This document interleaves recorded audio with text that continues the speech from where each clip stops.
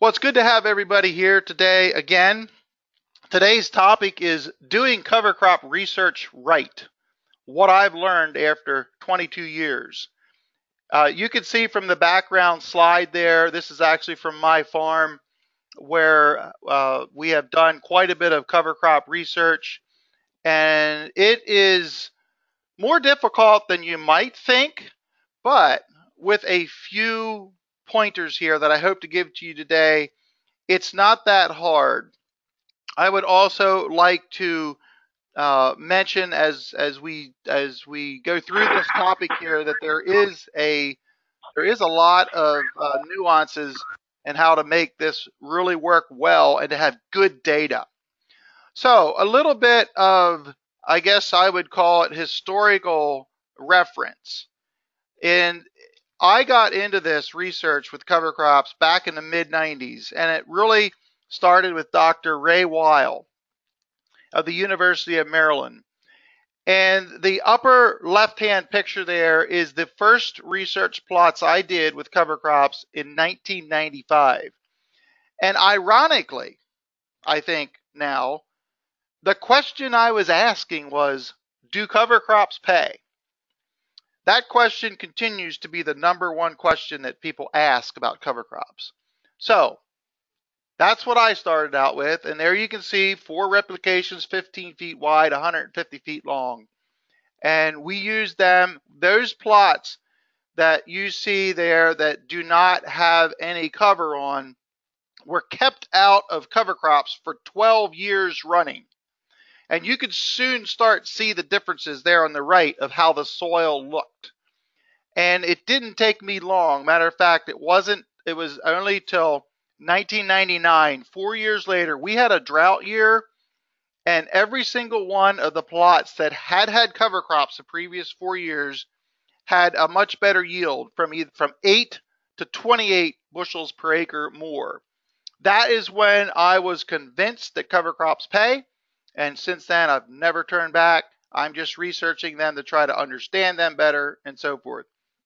I was also involved in the mid 90s with the Chesapeake Bay project looking at phosphorus, and that has come a long way since then, but that is how I got started.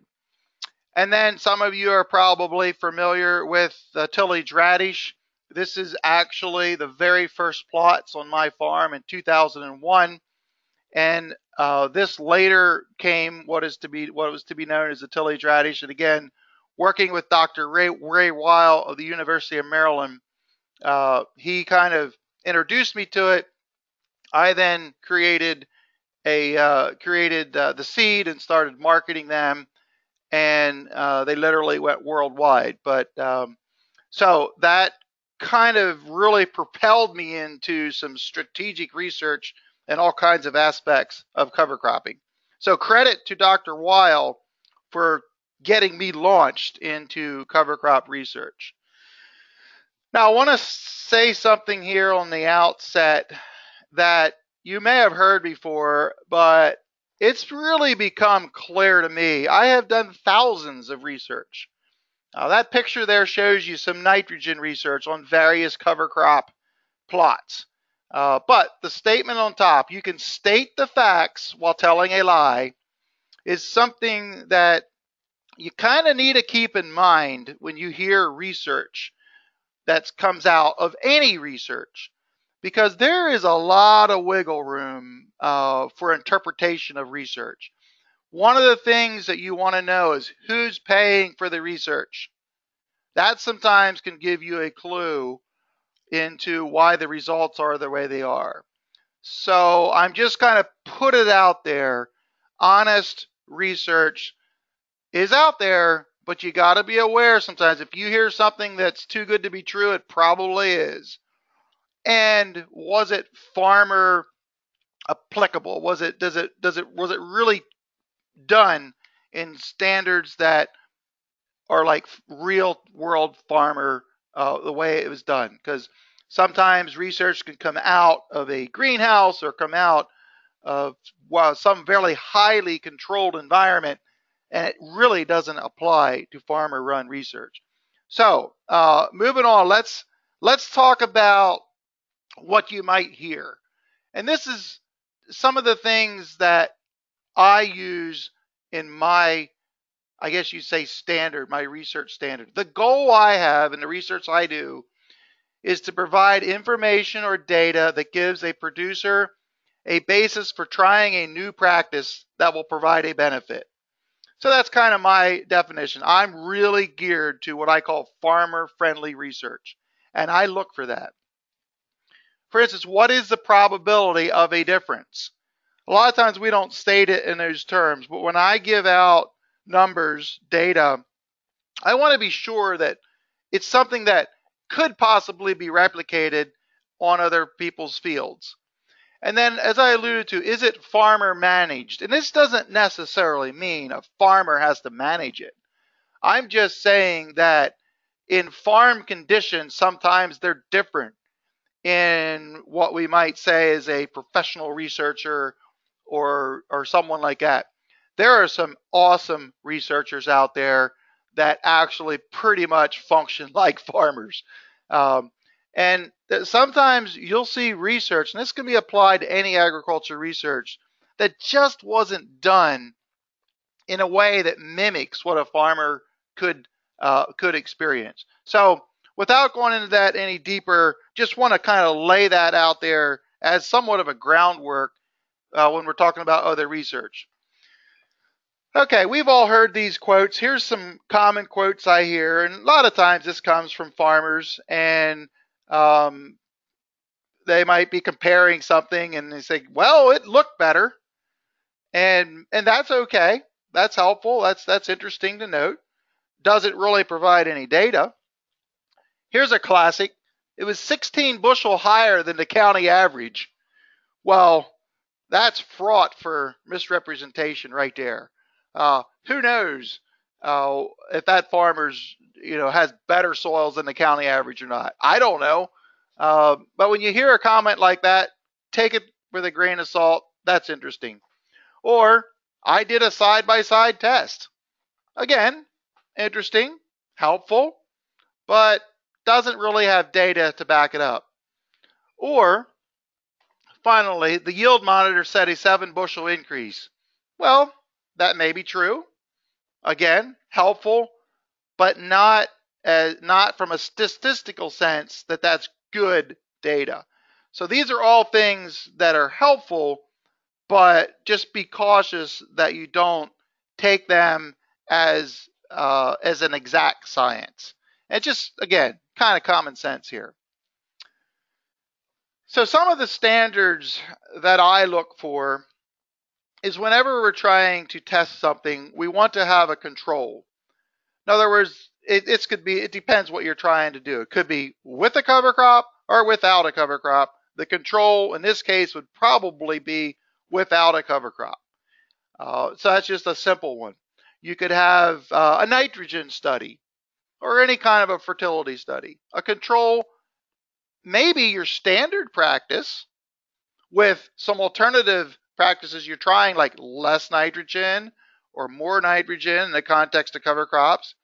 I don't know. A control also could be a zero application, depending on what you're trying to do. Another thing is at least 3 replications, but preferably 4. 3 is good enough for some scientific data, but I've done this enough to know that invariably sometimes one of those replications, for whatever reason, can be ruined. For instance, driving through the field applying fertilizer and you accidentally, driver error, take out 40 feet of one row. May not be too much if you have a long replication, but it affects the data. So you might toss that one out and just use only 3 of the 4. Now, when I say things like that, what I don't like to do is take out the worst one of the 4 just to make your numbers look better. Not good. Don't want to do that. The only reason is if there's a valid reason that the numbers just are not fair, to the test. And that's the rule I use. Is it fair to the test? Gotta be objective. That's paramount. If you want to get respected for what you do, gotta be objective to the thing that you're testing. Also, we're talking cover crops here. If it has to do with yield or anything, field length is absolutely preferred. It's a lot easier. I say minimum 500 feet. Just to put a definition to that, anything less than that, it's amazing the different variability you will see in a given soil. Previous history and stuff, things that you may not be aware of. Another thing, when we're setting up research, I like to say find the wall. And what I mean by that is test something that's beyond what you think will show a difference. Sometimes that can be the control, depending on what you're trying to test. Or like nitrogen, you might want to use a higher rate than expected just to see where the curve would go on that. I'll give you a quick example, and I'm going to show you this a little later on. I'm going to run through some research that I've done. I wanted to test short season corn varieties, and when I initially did that, I chose a variety that was way down to 83 days. I thought that variety would be beyond what would actually even be acceptable in my area. Well, it turns out that variety actually was pretty good, but then upon further review, the variety probably should have been placed at more like 88 or 89 days rather than 83 because of its comparative maturity with some of the other ones. But the fact was, I tried it expecting that to be a wall, and it actually wasn't. So then after that, I actually got shorter season than that. I did find the wall then when I get down into the high 70-day corn. So I'm going to look at that a little bit later, but that's just an example of what I'm talking about there. Now, the basics, the practicality. Field layout. First of all, you have to know how many treatments you're making, how many times you're going to replicate it. Do you actually have room in a field? And you need to choose a field that will give you a fair test. And again, there can be a lot of variables in it, but if there's any historical things, you want to stay out of it. You just got to try that. Sometimes when you're in a new region, you just don't know, and there's nothing visible. Well, you go for it, and then you see what the results are, and if there's something you see later on, then you adjust to that. But always create a border. Always create a border around it, all four sides of any test you're doing. I like to then measure out the corners, and then where each rep goes, I put a flag in. So if I'm planting something, I like to put the flag in the middle of the plot. Now I use GPS, but still, it's nothing more reassuring to line the tractor up and it's right smack dab in the middle of the plot. That's where I like to put the flags for the reps. Personal preference, I've worked with like Penn State University. They like to put the flags on the edges of the plots. So different strokes for different folks, I guess. But once you have the field lined up, and then if you're planting something, make sure the planter is set. Plant either around the border first to get a feel for the planter set correctly and all the different things you're doing, so that when you make that first replication, it's ready to go. And a big one here is have someone to help. I'm not saying this can't be done by yourself, but boy, there's a lot to think about, more than you would ever imagine if you've never done it before. But having someone to help, a second set of eyes, is very, very helpful. If you're using GPS and you're trying to mark it out, make sure you have the accurate one, like the RTK or RTX, that gets down to I'm going to say 1 inch or 2 accuracy. If you're doing wider plots, this isn't as important, but GPS can work really nice in setting this up. So if it's something you have, definitely take advantage of it. Then get good data. When you're weighing whatever you're doing, weighing biomass, weighing yield, use a weigh wagon like for yield, if you have one, or a set of scales. Could have pad scales. Again, on smaller things like biomass, you may get the appropriate scales. So having the right equipment to measure is important. I would just make a comment here on yield monitors. I say they're okay for non-scientific type field-like trials, which probably most of you would be doing. But just take them for what they're worth. Yield monitors can be finicky. They're generally accurate. They're impressively accurate. But even so, if you're really looking for like hard data, I would suggest using a weigh wagon. It just kind of backs you up. Another thing when you're taking out when you're harvesting or any time during the growing season, I strongly encourage you walk the plots. Look for anything that could impact your study. For instance, one time we had a groundhog that came in and the soybean field. Well, guess what? That rep now had about a 30-foot diameter hole in it. Not a lot of difference, but what do you do about that? Well, you can, if you have an extra rep to spare, you can kind of just throw that one out if it's evenly in that one replication. You can kind of try to measure and delete that from the square footage of that plot. My goal has always been to be fair to the test. And that's the application you need to apply here. Be fair to the test with any variations that you happen to see in a trial. Now I want to show you some actual data that comes out of some of our tests. And for this talk today, I'm not going to be discussing the results. I just want to show you things I'm looking for in data. And I'm going to show you a couple of them here. And I'll just briefly tell you this is an effect of nitrogen fertilizer coming after various types of cover crops on corn yield. And when you're displaying data, a lot of times we like to see it in these columns like this. And that's really nice. And I kind of put the blue dotted line through there, all for the control. That gives a nice way to get perspective of the difference that your treatment made, and so forth. But just looking at that chart there, and I don't have time to explain anything, but see the blue lines in the bottom, that was the control essentially with 0 pounds of nitrogen. And you can see it kind of tailed off there at the end. If I go to another way of looking at this chart, this is the same thing you just saw, but the data points are shown more in a line that's curved. And it allows us to see things a little bit differently. So when you're charting out responses to a given research thing, don't just always use columns. Sometimes it's more visible and more clearer what you're trying to do.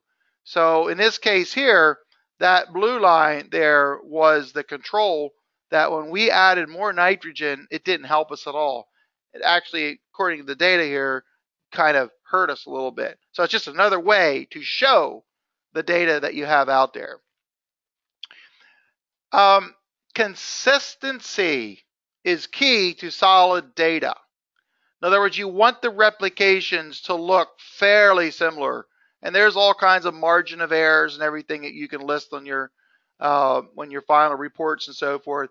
But this is just a very simple data set here of 0 nitrogen in the top right, 75 pounds of nitrogen in the top left, 75 on the top right, and in the bottom center is 150. I love this data set. You know why? Because it looks to me like it's very consistent.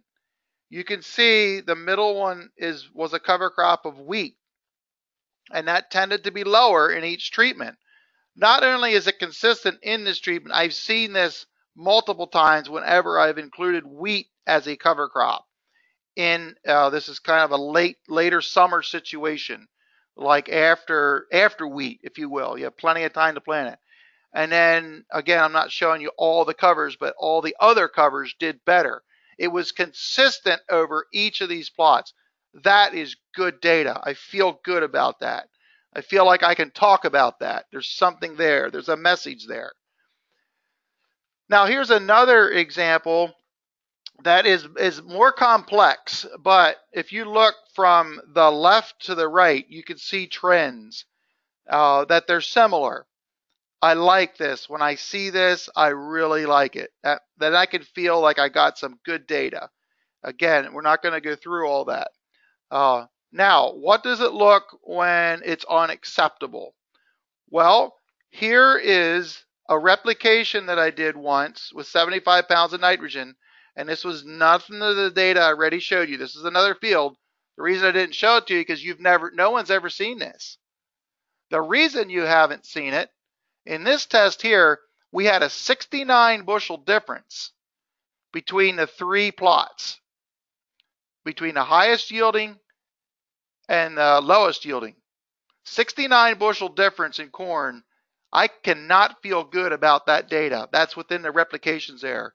I could run the average and I could tell everybody this is the average, but don't feel good about it. This is not good data. So I don't know why it was this way, but we couldn't figure it out. Honestly, we couldn't figure it out. Maybe it just was a variant in the field that we didn't see, did not use this data, did not publish it anywhere, not consistent enough. And I'm really making a point here. You got to have somewhat consistent data to be able to be replicable when you're doing it. And this is just another slide here just to show you what I'm talking about. This is what I like to see. Some consistency here that actually shows what we're doing. Now, let's switch gears a little bit. Early on, I talked about side-by-side testing. And I kind of said that's not necessarily a good way to do research. Well, in some instances, it is a good way. I took this picture when I was in France. This is literally same soil type. This is about 40 feet apart. There's just a road separates these two soils. Obviously, the soil on the left is a little darker than the soil on the right. Soil on the left, 15 years of no-till with cover crops. Soil on the right, conventional. So here is a side-by-side that we can feel good about. It's long-term, same soil type. You can see a difference. So just want to clarify that side-by-sides do indeed have value. Now here's another side-by-side that's a little different. It happens to be the organic matter in my farm over the last 30 years. So this is a combination of many years of testing, and you can see there has been a change. Now, you might come to me and say, if you're really a scientist or something, you say, well, how many years did you test that and what was the trend? Well, I'll just tell you, the trend is almost level going up, about 0.1% each year. A little bit, just slightly more of that, and it's steady. So that's kind of a story behind the data. I'll just mention too, if any of you have any questions you want to type in the chat box there, I'll try to be able to answer them then. And as we get near the end here, if there's any questions you're thinking about talking about or about this at the end, you can start thinking about that. So also sometimes there's a time and a place for small observational test plots. You kind of see in the foreground, there's some crimson clover there. If you really look close, there's some hairy vetch. These are tiny little plots that are 5 feet by 10 feet. And what we were looking at is just some varieties within there. And they're just put out there just to see, just to get a look at them, see how they performed. So definitely there, I don't like to take much data off that other than you can take flowering dates, winter survivability to a certain extent. Get a lot of good information here. So small plots are indeed viable as well. Now, a few different types of research that are done. This is called the randomized block design, and this is very complex. This is when you're testing quite a few things and you want to get a lot of information out of it. Just want to show you this. This is some work we did on with Dr. Ray Weil on some deep nitrogen where we followed the nitrogen at 7 feet deep. And this is very sophisticated here. It takes a lot of preparation to set up. And once you get the data out of this, though, there's a lot to know to do things like this. But again, some of you are there and you can do it. You might have heard randomized stripped trial. Here's a good example here. These plots here was actually a planting green project we had done. The top are like two of the same. There's two there. You see them two flags on the more on the left side. Then there's actually two plots. Then there's one plot, and then there's one plot below. And this is randomized. In other words, you either draw something out of a hat, or sometimes I'll just take a bundle of flags that I have, the flags different colors, and I won't look at the flags, and I'll just pull out a flag. And I don't want to put three of them together in case I would hit that, but I'll do two. It's supposed to be more statistically accurate. I think just that it's randomized. You've shown no favoritism to anything you might have known. I don't tend to do this a whole lot. What I tend to do is a straight up strip trial, and you can see in this picture here, it's very easy to see. This is soybean maturity. And there's a waterway going down through the middle. So there's two plots you're looking at here. Very easy to see. It's, I believe, 4 different treatments, and they just go down 1, 2, 3, 4, 1, 2, 3, 4, 1, 2, 3, 4. So that's pretty much what I do. Now, one thing to note here, and you'll learn this, if you're doing anything with maturity, is that you plant a short season crop on the outside in the end rows. So you can get that harvested off first. That opens up the field then to get ready to harvest the first ones that are ready. So that's just a little tip there for doing that. Now, I want to take you through some research that I did quite a bit of and help you understand where my mindset's at in this and how to do it. So this is an example of shorter season hybrids. I've alluded to it, but I just want to show you an example. All started back in 2011, where I put up 2 replications, only 2, wasn't really enough, but just for observation, 2 replications of a 103-day hybrid and a 111-day hybrid. Turned out we got a 31 bushel difference. I'm like, oh, that's interesting. The year must have worked out. Wasn't expecting that. That was good. Let's try it again. Now I'm ready to take this up a double. So what I did was plant a strip trial here as you see it, and then we took off the corn when it was ready. And then we measured the yields, and then as you'll see here, we planted cover crops. So part of what we're doing here is testing different varieties of corn that's going to be good for short season corn. And then what is the benefit we get in year 2 by getting that corn off and getting a cover crop planted sooner? Is there a year 2 benefit from that? So right as we take off the corn hybrid that's ready, we plant a cover crop immediately. Then the following year, we're going to plant 1 hybrid across the plot, keep the plots in place, and then take the yields off to see if our cover crop gave us any yield. So again, my standard here is around, when the corn's around 20%, that's when we roll. I know some of you roll earlier, some of you are later. Our standard, when it's around 20, that's when we're taking off. In this particular instance, that's what we're doing. So the first year we really did this in 2012. You can see about a dozen varieties down there in the bottom. And sure enough, my short seasons did really good that year too. And medium, mid seasons a little off compared to that. In this case, our control was a long season. And I thought, well, that's interesting. Kind of 2 years in a row here, our short stuff did pretty good. 2013, we did it again. Again, our short and mid seasons did really good. I'm thinking, wow, I'm really on to something. Why do I plant a long season corn? Well, 3rd year, long season comes around and blows everything away. So, and then also, as you can see on that 2014, we found the wall. If you look over there, you can see there's 5 numbers underneath 80 days. Just absolutely, there's no way to consider any of them. But my short seasons still held long, but my long seasons did good on the 3rd year.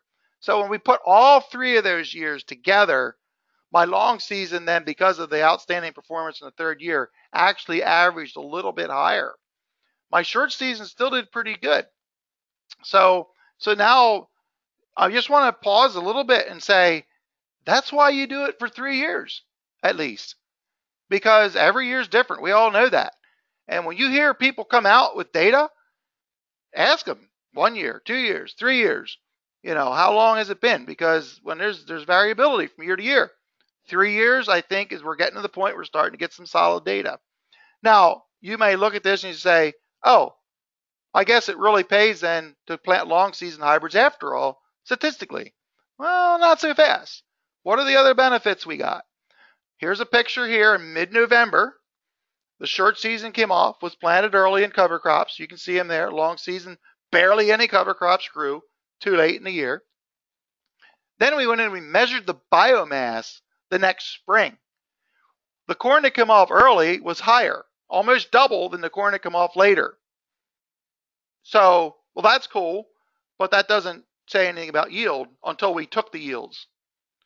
The following year, and this was a collection of 28 different plots that I did, we actually had a 7 bushel increase where we got our corn planted, our cover crops planted earlier the fall before. So if you can follow through here, if you want to just look at statistics of my 3 years, what I did was essentially getting some corn off earlier. I got a higher yield next year because I could get my cover crop planted sooner. Now, I could talk a lot more about this. I just want to show you data today, how to understand this, and I feel this is a farmer approach, a farmer perspective, and what a farmer wants to know on doing cover crop research. So that can be considered money in the bank. One more thing, I'll just, as I wrap up here, and again, get your questions ready, about ready to open the phone lines. The effect of this short season work that I did, and I continue to use this example, but just look right there on my group 2 beans and group 3 beans. Not every group 2 bean is good or bad, but you need to find out those genetics there. If you're actually going to do this, you're going to have to sift through the genetics to see where they may fall. And so here's just another set of data from short season beans. Again, where's the wall? I had some pretty good yields here in some of these group 2 beans. I went to some group 1, I found the wall. As far as I'm concerned, I don't need to test those anymore, the 1.5s and the 1.7s on my farm. Now, this may look different wherever your farm is, but these are some things that aren't hard to do to figure out what would work on your farm. And the whole context of this point was, can you get some cover crops planted earlier? It's a strategy. And my takeaway is, yes, I have done enough research on my farm that I can plant I'm going to say a significant percentage, whatever that means to you. That may be 5%, it may be 30% of a shorter season cash crop in order to get cover crops planted sooner. So that takes you through some research I did that was applicable. Wrapping it up, start small if you're doing research. Increase slowly as you feel comfortable. Harder than it looks usually. But as you learn to do it effectively, it'll get better. Always have a control. Have at least 3 replications, 4 is preferred. And try to do field length if you can. If any of you guys have any questions on this, just unmute your microphone, and be glad to have any of you come on here and ask any questions.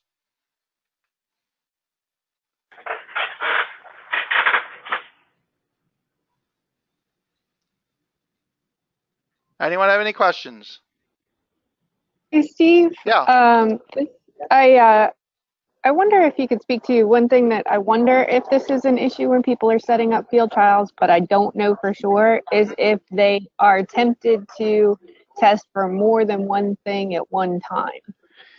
That's a great question, Jennifer, because you can get, the data can get noisy, as they say. It's tempting. It's so tempting. It's like, while I'm doing this, I want to check this. And again, I say that if you know what you're doing and you have big enough plots, you can make subplots. But it's better if you can try to keep it to what your main objective is. So without going in, unless I hear an example, It's not yes or no on that, but the less variables that you're testing, the better. Because sometimes then if you start testing too many things, you don't know what the cause and the effect actually is. Does that kind of get at what you were asking? It does. Okay. Yeah. Anyone else have any other comments or anything or questions on this topic before we go into our roundtable?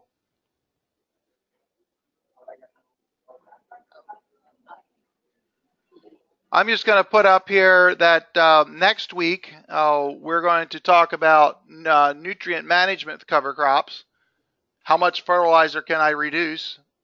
And it's always a question that people like to ask, and it's something that I've again I will show you some actual research from this, and maybe even some of the slides I just showed you, and explain them a little bit better. But anyway, does anyone have any other questions from today's topic on cover crop research? I have another one. Okay. um, if you it's something, you know, for details as far as setting it up so that how do you pay attention to, you know, your planter width versus your Mm-hmm. yield monitor, you know, your Yes. combine, you know, and making sure that those things line up Yep. with your trial. That's a great question because ideally your replication is wider than your measurement. Just to take away any uh, contamination of data, we'll say. Now, just for myself, I'm a small scale farmer. I have a 6-row corn planter and I have a 4-row corn head. I make all my reps 6 rows wide. I take my data from the middle 4 rows. Then that's really good if you can do that. Not everybody can do that. Not everyone has room to do that. And sometimes, depending what you're doing, if it is like just to say it's fertility and it's with the planter and there's really no overlap as far as when you apply fertility or whatever, you can get away with pretty much edge to edge treatments. You're going to have to kind of use your best judgment on what you're trying to check. If there could be any, I'll just say, interference with an adjoining plot. So I think that's the test you have to think in your mind. Is there possible for interference here from the adjoining plots? And especially if you're kind of forced to use the width of the plot for whatever reason. But all these factors kind of come to mind when you set up a plot. So ideally, you try to take out the middles or a representative sample of whatever that plot is. There are some, I have seen some, uh, really huge 100-acre fields where they divide up and they just have very huge plots, and sometimes they'll take off like a whole section and just weigh all the corn that comes off there, or sometimes they'll just get right down through the middle and trying to get it representative. Now, preferably, you would take off as much as you could of each plot to get better data. So that's going to come down to what you're exactly testing. Ideally, you try to avoid the outer edges of your replications. So Makes sense.